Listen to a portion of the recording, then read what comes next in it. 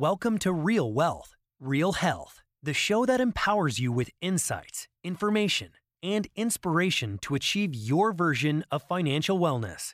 Learn how to balance living a full life today with planning for the future.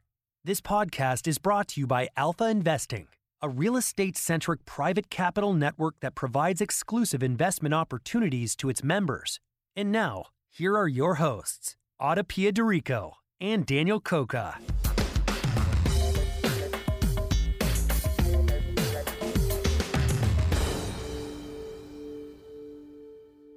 Hello, and welcome back to another episode of Real Wealth, Real Health. Today, our episode is a little different than our regular conversations with investors and entrepreneurs. Today, we are sharing a recorded event that the Principles of Alpha Investing hosted for our investor network on April 28th of 2022. You already know me, and you know Daniel. Today, you'll also hear from Fark Tari and Ann Lin, our partners and the other principals at Alpha Investing. Fark is the CEO and founder, and Ann Lin is our head of underwriting. The prevalent themes of the episode are centered around the current macroeconomic environment with rising rates and inflation top of mind, how our firm positioned itself during COVID with an overview of our multifamily, senior housing, and single-family rental portfolios, and how we're looking forward to the types of assets, markets, and strategies that will make sense in a changed economic environment. In this recording, we both broadly and specifically address the questions and topics that are top of mind both for Alpha and for our investors. We hope you'll enjoy hearing from our leadership team. Before we can look toward the future, let's take stock of where we are today and what has brought us here. It's always helpful to know where one is and where one is going by knowing where we've come from. And some of you who know me know how I feel about personal reflection. And it's not only a good personal exercise, but also an important business exercise as well. So I'll start with this. 2 years ago on April 6th, we sent a communication to our network outlining our thoughts and our strategy as the pandemic took hold.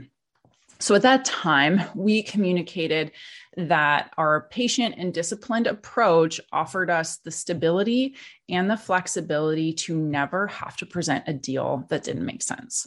And then, just as now, that philosophy for Alpha hasn't changed. In that letter, we said, and I do quote, "You will not see any new investments from us until we feel that we have enough clarity on the current environment to invest your capital confidently and responsibly." So in other words, we put a pause on any new investment opportunities until we felt we had enough clarity on the new environment to confidently and responsibly invest capital on behalf of our investors. That was April. Then on May 29th, we sent another communication and basically said we were doing a lot of deal review, a lot of underwriting, but there was still too much uncertainty to bring anything forward to our network. So in other words, we didn't have any deals to show. In that particular market environment, we were mainly focused on identifying investments that we reasonably believed had high durable cash flow and could absorb at least a 25% economic vacancy, which is very high. But those times warranted that degree of downside protection. So that was May 29th. And then as the months carried forward, we really focused on our portfolio and on our asset management. And then the markets began to move again. In July, we presented a deal, and on July 27th, and again, this is still 2020, we closed a capital raise for an affordable housing transaction in Chicago, where 70% of the in-place rents were paid by government housing. The response from our investor network was very strong, and that really told us that our investors had an appetite for new investment opportunities as long as the risk was appropriately considered. And those risks were both economic economic and health risks. Since that raise in July of 2020 and up until our most recently closed transaction, which is Tides on 61st in Phoenix, we presented and raised capital for 23 deals. So 15 multifamily, 3 single-family rental portfolios, 2 senior housing, 2 funds, Alpha Fund 1, Alpha Fund 2, and a short-term fixed income vehicle.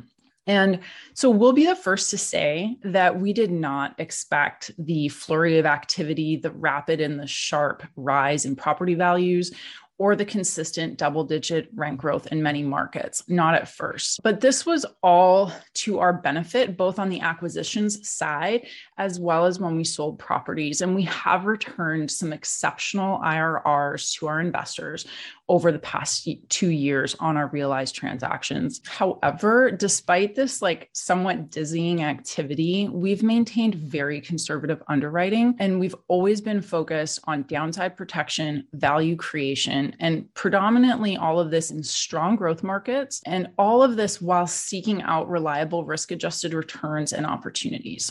So with all that said, let's talk about our portfolio. So I'm going to turn this over to Anne, so a VP of underwriting, head of underwriting. So Anne, given that many of our questions that we received today were related to our current portfolio, could you talk about the underwriting considerations that we've made over the past 2 years, how the portfolio is positioned, and what investors can expect from these assets? Sure. Yes. And thanks for the overview, Aditya. And so you alluded to this a little bit in your intro, but I wanted to kind of fill in a little bit more detail. So as we looked at the last 2 years since COVID, we see 3 distinct phases. As mentioned, the first was one of immense uncertainty at the onset of COVID. And the second was the emergence of winners and losers with respect to asset types and geographies as we adjusted to a kind of pandemic environment. And then the third and current phase is where many Americans have kind of reverted or are reverting to lifestyles pre-pandemic, but are facing challenges of rising costs of everything from food to housing and transportation. I'm going to focus on the first 2 phases, as Fark will speak to the current phase later on. And so, as mentioned, at the start of COVID, there was a lot of uncertainty. And at that time, we focused on staying on top of the kind of macro and micro economic changes and actively managing our portfolio. Through our hands-on asset management, we were able to see changes in occupancy, rent, and collections in real time. And one thing we observed on the acquisition front was that there was little to no COVID distressed sales pricing, even if NOI income was impaired because of the large amount of assistance and forbearance. And so instead of selling at a lower price because NOI was depressed, owners chose to hold and wait out the downturn while NOI could recover. And so while we didn't present any transactions in the first half of 2020, we were actively evaluating opportunities and narrowing our investment target. Considering the increased risk environment, we sought a targeted strategy that emphasized in-place cash flow and upside potential. The in-place cash flow allowed the investments to withstand negative shocks, such as decreases in rent and economic occupancy. And by targeting investments where value could be added to improve cash flow, that provided upside potential that was not tied kind of to market performance. We saw the most compelling opportunities in housing, multifamily, and single-family rentals, because housing is need-based and the overall supply and demand fundamentals are favorable. Generally, as mentioned, we look for investments that could withstand the 25% economic vacancy. And we also actively sought affordable housing opportunities where a significant portion of that rent is subsidized and paid for through government entities, which reduces collection risk. And so all this focus was on risk mitigation because we just were not sure what kind of fundamentals were. At the end, our specific investments fortunately did not experience the 25% economic vacancy that some other markets and asset types did. We took comfort in knowing that the investments could have absorbed that negative shock. And so that brings us to kind of the phase 2 investing environment, which was that the pandemic rather quickly created winners and losers between asset types and geographies. Retail, hospitality, office, and senior housing struggled with fundamental demand, while multifamily and industrial exhibited strong performance. Within multifamily, performance was uneven across different markets, with the Sun Belt kind of states outperforming while the gateway cities underperformed.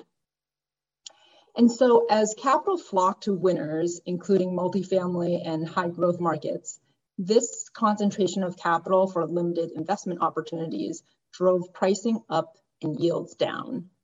Nationwide, multifamily cap rates decreased 1% from the mid 5% range in the middle of 2020 to mid 4% range at the end of 2021. This is a rather steep decline in a short period of time.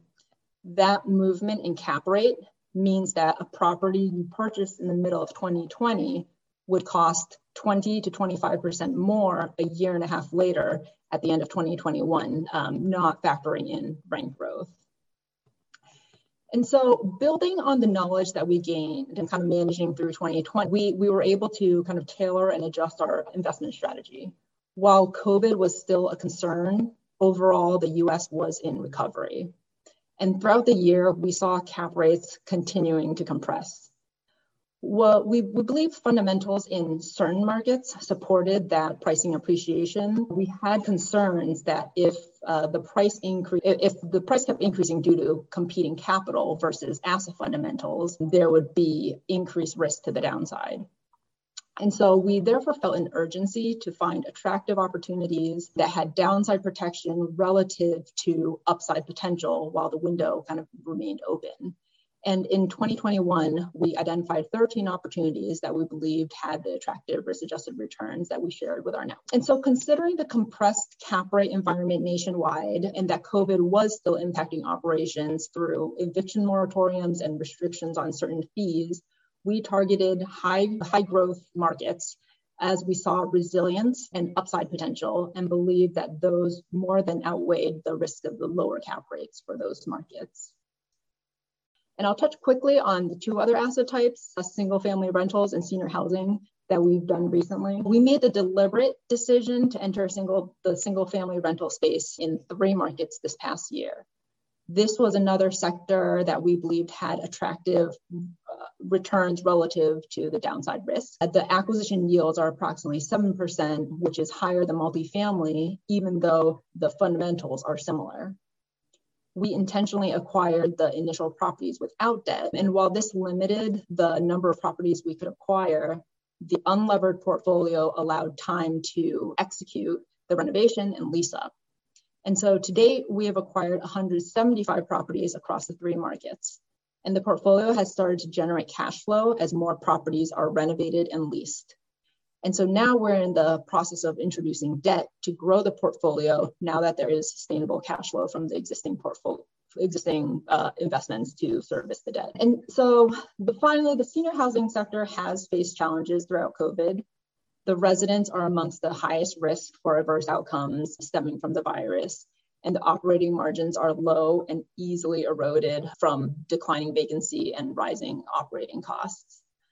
It's unfortunately also taking longer for the sector to recover from the negative effects from COVID-19. And so our senior housing operating partners have actively been managing our portfolio, pushing vaccination campaigns, sanitation efforts, as well as trimming costs where possible without affecting service. Over the last 2 years, we've seen performance kind of ebb and flow.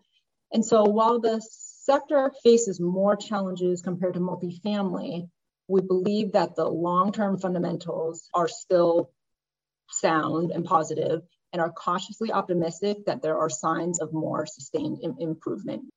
Before we move on to FARC, because you're going to be kind of digging in a little bit more, there's a really good question. And the question is why we underwrite cap rate expansion. And the question is framed of whether we think that cap rate expansion is likely to occur, but I know that we have a different way of thinking about it, which is part of our conservative underwriting. So, maybe Anne, did you want to just touch quickly on why we underwrite it that way? Sure, and I think FARC is going to address this a little in his as well. But ultimately, cap rates, it is an unknown versus something like, so the two components of return are income and kind of appreciation. The income, as we mentioned, going through the Tides case study, is something that we can see sponsors' kind of ability to affect and execute. The cap rate compression or expansion that affects either the degree of appreciation of assets or maybe even decreasing in value.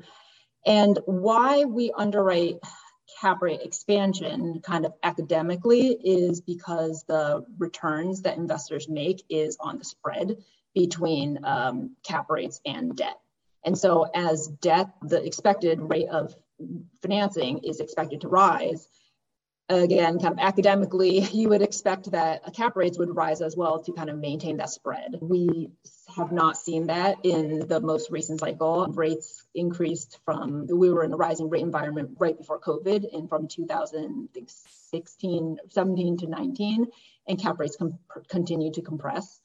And so by underwriting the expansion, there are definitely different schools. Certain people think that cap rates will continue to compress because of the amount of capital out there. We are admitting that we don't know. I guess to a certain extent, we're subscribing to the academic theory that that spread should be maintained. But most of all, it's providing a degree of downside protection. And so as going through the case studies for the two tide sales, the fact that cap rates did not expand and they compressed instead, that was upside to our investments. So if cap rates do expand, as is what all our underwriting projects, then investments still have an attractive risk-adjusted return.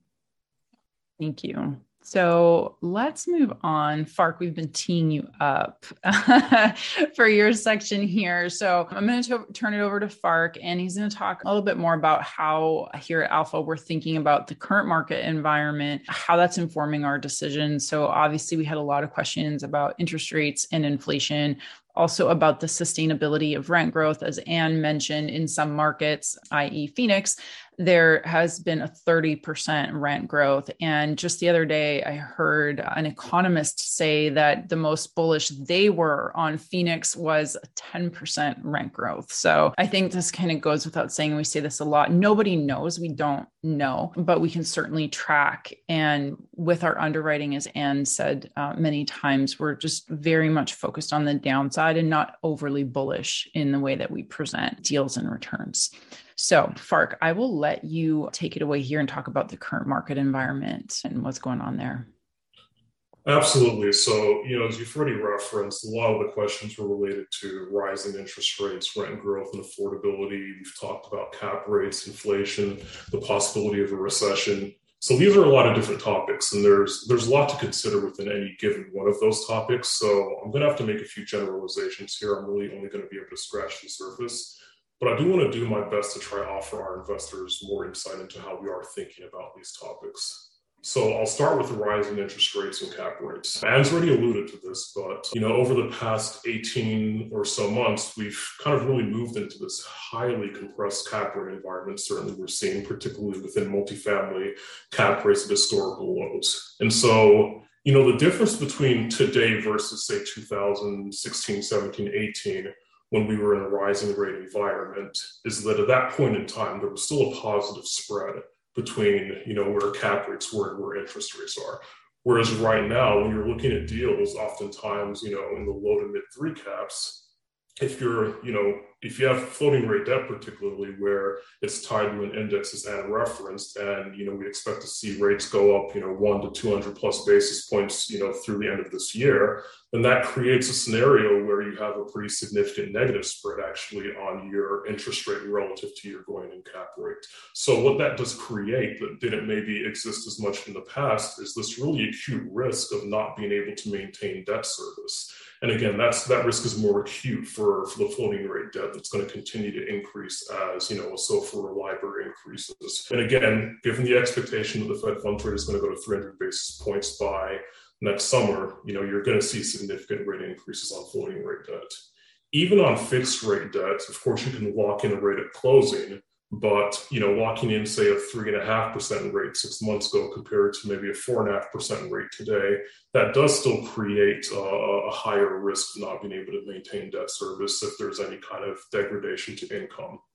So I think the bottom line here is that it is really important to be clear about and acknowledge the fact that as we continue to move through this rising interest rate environment, the risk of not being able to maintain debt service is a real one. Anne's already alluded to this, but of course we believe our portfolio is equipped to manage that risk and absorb that risk. A large component of what we've done over the past 18 months has really relied on floating rate debt. There's a trade-off between using floating rate debt so you have the flexibility to exit earlier versus taking on some of that interest rate risk if a SOFR or LIBOR does increase. And so maybe some investors may be concerned about the deals in our portfolio that have that type of exposure. But I think as Anne touched on, our recent focus really has been on markets that are experiencing very strong growth, both in terms of market rent growth and renovation premiums. And so Dallas, Las Vegas, and Phoenix, these are markets we've heavily focused on over the past 18 months. And as Anne referenced earlier, these markets are seeing, 30% to upwards of 75% rent growth on renovated units. And of course, that captures both organic rent growth and market rent growth, as well as the renovation premium. With that said, that does lead to another important question we received from numerous investors, which is whether such rent growth is sustainable. So from a macro standpoint, we all know we've seen very significant rent growth during the past 2 years of the pandemic. I think there are a lot of different factors that are driving that. Two obvious ones, for example, are just kind of the increased money supply and then the continued shortage of housing units. I would say that in general, we don't think such rent growth is sustainable at a macro level. And in fact, we do believe there's an increase in affordability crisis. That's itself a much deeper conversation. But we also know that rent growth is going to manifest itself differently from one market to another.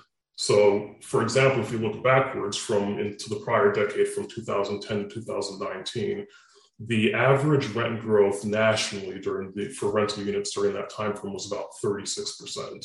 However, there are a number of markets that experienced outsized rent growth that was well in excess of the national average during that period. So, Oakland, California, for example, in the Bay Area, rents went up 108% during the prior decade compared to the 36% national average. So this is a long way of saying that we know not all markets are going to perform the same way. And so as we consider where we are today, although we don't believe the recent macro rent growth is sustainable, we do believe there are certain trends, particularly migration patterns, that may cause some markets such as Las Vegas and Phoenix to continue to experience elevated levels of rent growth. And if that rent growth persists, then that may create, opportunities to still, really significantly achieve strong increases to NOI in such markets. With all of that said, I think it's really important for our investors to very clearly understand that when we underwrite transactions, we're not counting on such outsized market rent growth persisting. So when we're looking at a property, we do look at loss to lease, and that's just an indication of where the property's in-place rents are relative to the current market rents. And we do assume that over the course of the first year of ownership, the property's rents that are below market can be brought to the market rate. Then when we're looking at the renovated units, we are underwriting renovation premiums based on, a comp analysis that allows us to identify properties that are renovated to, similar scopes and effectively underwrite premiums that we believe can be achieved based on what we're actually seeing in the market today. And so this is a long way of saying that we are doing our best at the onset to underwrite rents, both unrenovated and renovated units that are actually being achieved today.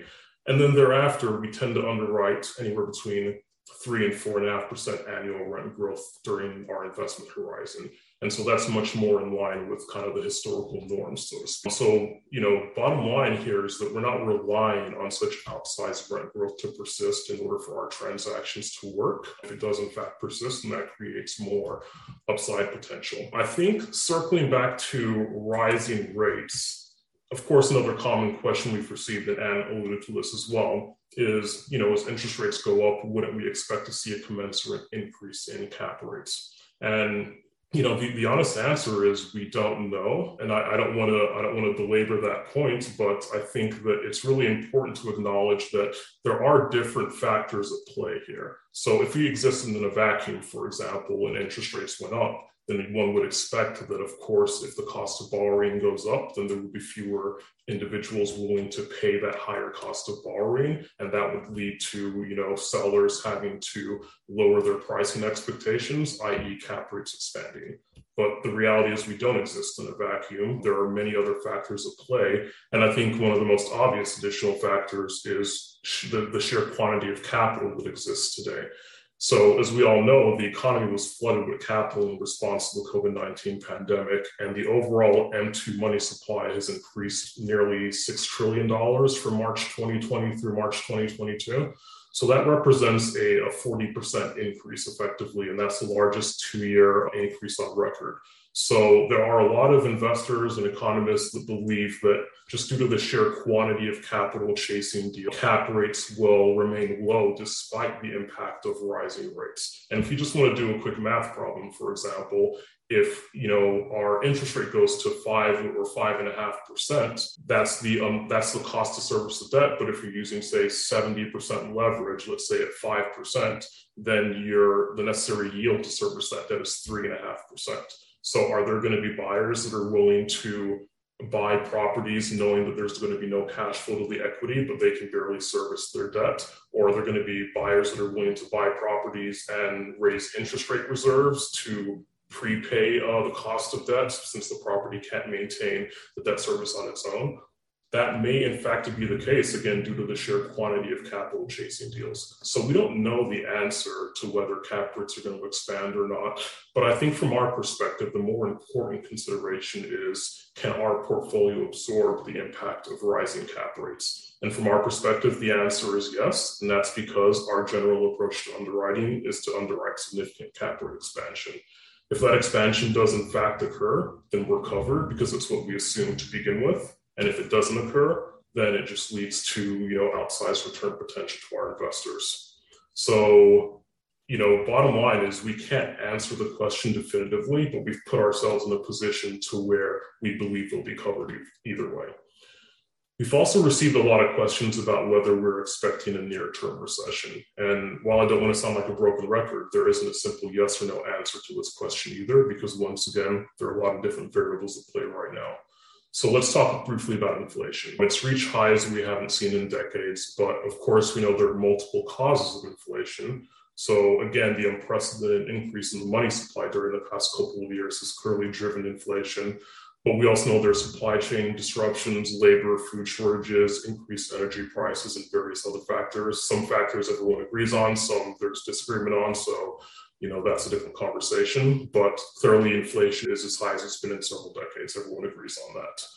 The Federal Reserve has now signaled that it's going to take a more aggressive approach to reining in inflation, which of course means, a more aggressive approach to hiking rates. But we know that there are several factors that impact inflation that are in fact outside of the control of the Federal Reserve. So it's not clear how aggressive they're going to have to get in terms of pushing rates up to get inflation under control. And it's also not entirely clear which elements of inflation may in fact persist, even if the Federal Reserve is aggressive in hiking rates. And of course, as rates increase, we would generally expect to see a slowdown in growth. And if that slowdown in growth occurs while we simultaneously see high inflation persist, then that's going to continue to create affordability challenges and exacerbate those challenges for many Americans who may be forced to alter their consumption. And of course, lower consumption in a consumer-driven economy is going to create more downward pressure on growth. So there certainly are a number of factors we can, observe and look at that may lead one to the conclusion that a recession is on the horizon. And a lot of people have that belief right now. But there are also other factors we have to consider. So we see strength in the current labor market. There's record personal savings. Currently, there's still strong consumer spending. And so such factors may lead one to the conclusion that the economy can absorb the impact of rising rates and there isn't a recession that's impending. I think that's certainly the view of the Federal Reserve right now. That's the view they've echoed at least. But of course, we know the Federal Reserve, had a very different view on inflation over the past year than what's actually happened. So nobody knows if they're right or wrong. Ultimately, from our perspective, it's all about positioning ourselves to where we believe our downside is covered, regardless of what happens. So to conclude my thoughts here, I do want to be pretty clear on a couple of things. So first of all, and I'm sure this message has already come across pretty clearly, but Alpha Investing is not a firm that's going to try to time the market. We're not a firm that's going to try to tell people we can predict the future, because we just know that there are too many variables at play to be able to do so with any degree of confidence. We also know that, frankly, there are some really smart people who are really polar opposite ends of the spectrum in terms of telling others what they think is going to happen. So there isn't really a very clear consensus. We, of course, have our views, but in general, we believe that we want to just take an approach that allows us to mitigate risk. And I will acknowledge, and I think we've acknowledged this, that we absolutely perceive there to be increased risk in the current environment, given kind of the various factors we're discussing right now. And because our investment philosophy is focused on risk mitigation, any investment we make, we're going to look for strong upside potential relative to risk we're taking. But first and foremost, we look for downside protection, and we want to make sure we can preserve capital. So in an environment where we are seeing increased risk, our response is going to be to pull back a little bit and assess the ways we can better manage risk, which is the point we've effectively come to right now. We think there are a number of different ways to do this. So, for example, this may mean placing more emphasis on long-term fixed rate debt. That was a much larger segment of our portfolio prior to the pandemic. Again, in the past 18 to 24 months, we've relied more on floating rate debt. But if we go back a couple of years, we were much more heavily focused on long-term fixed rate debt. And maybe returning to that approach is an important consideration. We may consider using less leverage. We could consider allocating a greater percentage of capital to higher yielding asset classes like single family rentals, or maybe looking for higher yielding multifamily assets in smaller, stable or slightly growing tertiary markets. So there are a number of different ways to, try to better manage risk. We're assessing, these various options and others. And we absolutely expect to continue presenting new investment opportunities to the network in the future. But I do think we have to acknowledge that relative to how busy we've been over the past 2 years, which frankly came as a surprise to us, things are going to slow down a bit for us over the next couple of quarters as we just take some time to assess and determine the best way to continue to manage and mitigate the risk that we see. With that said, we're also not a company that is forced to deploy capital. We're not seeking to continue to ramp up for the sake of doing so. So taking a step back, assessing and just maintaining a prudent and disciplined approach, and maybe subsequently seeing a slowdown in capital origination, for us is more important than, continuing to be aggressive for the sole purpose of deploying capital. So with all of that said, ultimately what we want our investors to understand is that we're going to remain patient, we're going to remain disciplined, we're going to look for opportunities that we believe make sense on a risk-adjusted basis. That likely will lead to a slowdown in new opportunities as we kind of think forward over the next couple of quarters. But we're going to continue to do the best we can to assess risk and present opportunities that we believe provide attractive risk-adjusted returns. Thanks for that, Fark. And I know if anyone has any questions, just pop them into the Q&A. When you were speaking about like such polarizing information out there, it reminded me of that email that I forwarded. I got an email from some economic newsletter subscription, and on the top it said recession. Basically, it was like the recession is coming, and then the next article underneath it said, there is no recession, everyone's wrong. And so like, this is like inside of a business kind of journal newsletter coming through. And I saw it again today on something else about, we don't invest in office, but it was about office. Like, office is not coming back. And then the other article next down the line was like, office is really strong. So it's kind of funny, but it's also really confusing. And so I think that just really speaks to what you were saying about so much information to digest, such an unusual point in time with decisions, and how the Fed punted on inflation for such a long time. And now they have to be more aggressive. And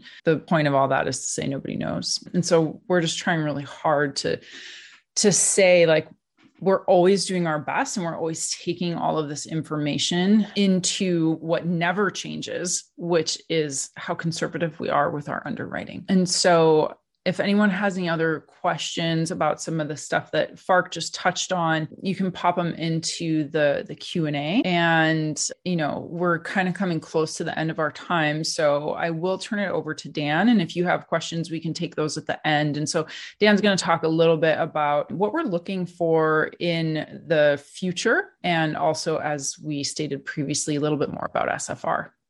Awesome. So one of the questions we got was, what asset classes do you see the greatest opportunity in going forward? And so personally, I smashed my crystal ball when my 20% over ask bid for a house in Nashville, put us in third place, right? And so the story now is, really sticking to these kind of three major food groups that we like with some variation, really everything that Fark was talking about, right?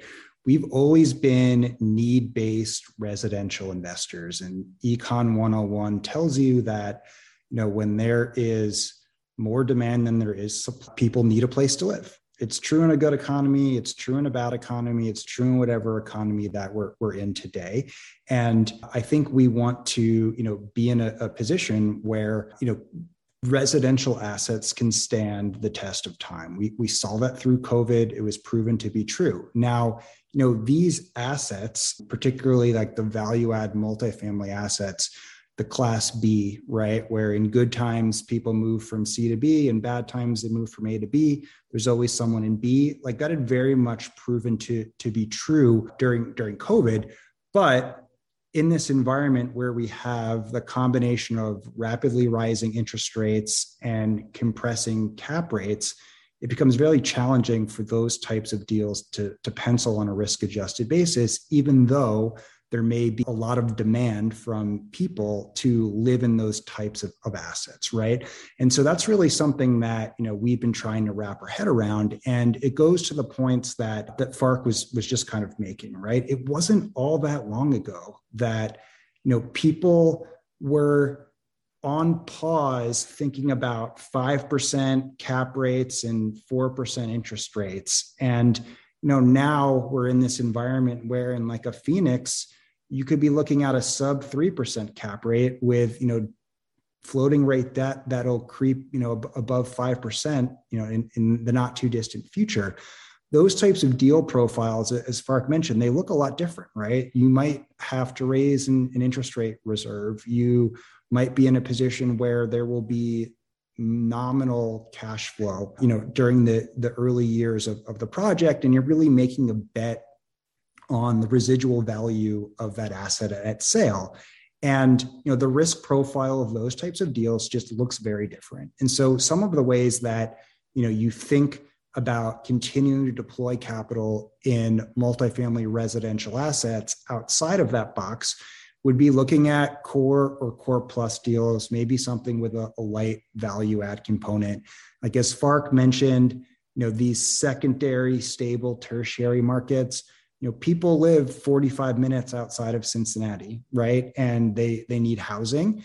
And those are areas where there's a little bit less competition. We have to spend a bit more time getting comfortable in those markets. It's not as easy to say, I'm comfortable with a Franklin, Ohio in the same way I would be, a Phoenix or a Las Vegas, right? But that's part of the kind of job that we have here to do, right? And so we will still look at and potentially invest in these workforce value add multifamily deals in these markets like Phoenix, Vegas, Dallas, Fort Worth. Now, they're going to most likely have to be true off-market deals. They're going to have to be reasonable cap rates, and whatever's happening with the debt, it's going to have to actually be accretive to the deal and make sense, right? As Fark mentioned, and really we've all said, we're not going to push things forward for the sake of pushing them forward. It's one of the benefits of having a relatively small team. I think we're about to hire our 8th or 9th, kind of full-time person to the team right now. And, that allows us to take a beat and be patient as we think about originating new investments. We want to be in a position where when opportunity strikes, we have our investor network and the capital ready to deploy, right? And so that takes me into the single family rental space. And, you've probably heard me or someone on the team talk about this ad nauseum, over the last 6 months or so. But the data in that asset class is just very compelling, right? Pre-COVID, about 1% of single family rentals were owned by private equity, right? Even though single family rentals make up the largest percentage of the rental stock in the United States, right? With multifamily being the in second place. Now, through this point of COVID, 3.5% of those assets are owned by private equity. Our operating partner, they believe we could hit 20 to 30% private equity ownership in the next, 5 years. Is that a number we're banking on? No. But one thing we do know somewhat definitively is that capital chases yield. And in our single family strategy, we 12% gross rental yield. That's kind of our what we'd like to hit on a going in basis. And we don't look at single family homes, individual single asset purchases on a cap rate basis, really. But if we did, and we kind of held our operational margins held true as they are now, we're looking at 7.5 cap acquisitions, right? And so these are assets that are capable of producing a meaningful amount of cash. Now, in those vehicles, we are taking that cash during the early years and we're buying more homes because we believe that there is a shrinking window. Institutional interest in single family is only going to continue to grow, particularly as yields in multifamily and other asset classes continue to compress. As we talked about before, we're looking to build a 1,000 to 2,000 property portfolio, stabilize it, and then sell it to a private equity firm, a REIT, what have you. And so one of the questions we have here, which is one I've gotten a few times, this one's from Jim, is really about the backlash, investor backlash, or really society's backlash against private equity buying all of these single family homes and in effect, continuing to drive up the prices and making it less affordable for individuals, right? And so, I think we first off have to acknowledge there is an affordability issue as it relates to housing, particularly when you're looking at, sub $200,000 housing, right? And then as mortgage rates, the ability for a lot of these, blue and gray collar workers to have the money to make a down payment and feel comfortable with their mortgage payments, that's dwindling, right? Now, every other week, we have a hour or so long conversation with the principals at JKB and their team. And we talk pretty in depth about everything we're seeing and questions we have. And so just this past week, we did actually have a conversation around, are you seeing any backlash? Are there issues? And, what they're telling us is no, demand is, from investor demand is continuing to increase. There's a ton of investor interest in these assets because the additional yield that you see in single family rentals, that is something that allows you to absorb interest rate increases, right? And in a world where we do head into some type of recession, it's a characteristic of the SFR asset class that we find particularly compelling.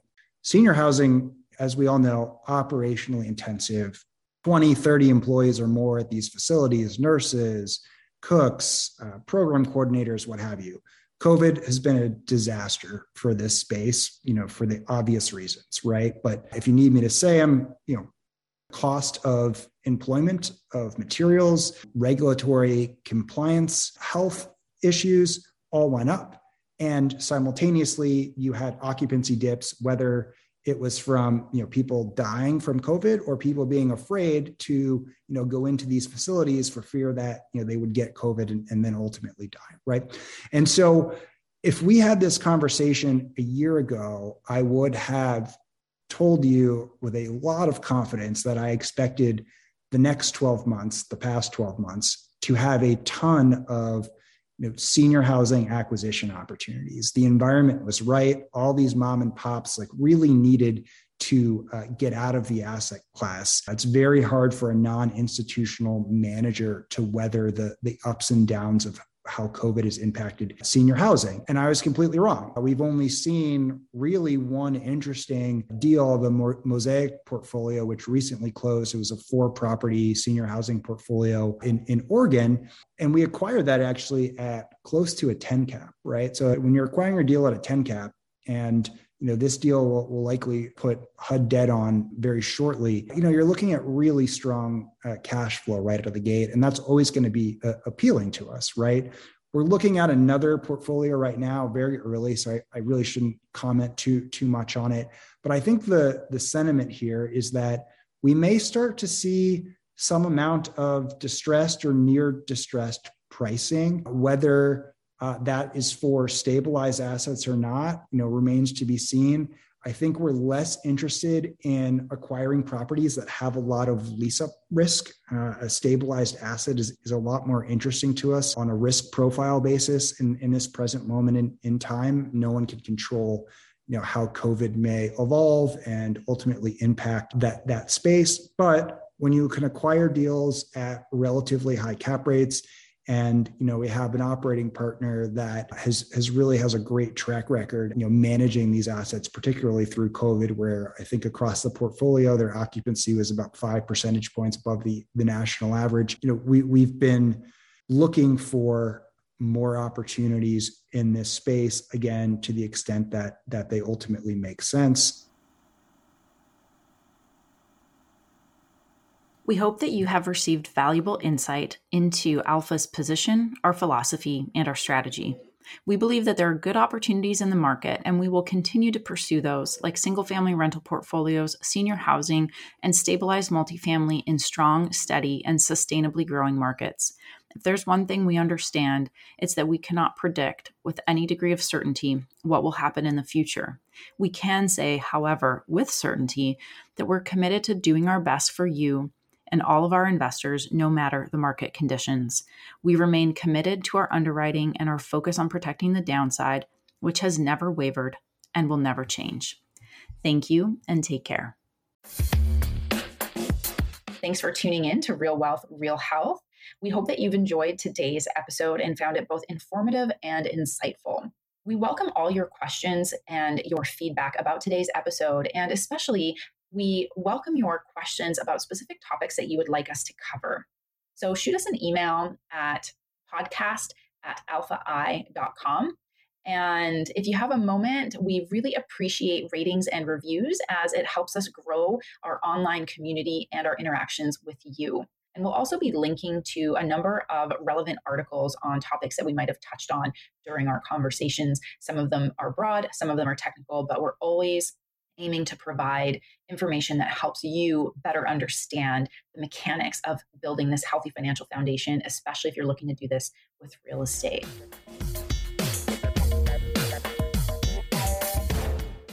This podcast is a part of the C-Suite Radio Network. For more top business podcasts, visit c-suiteradio.com.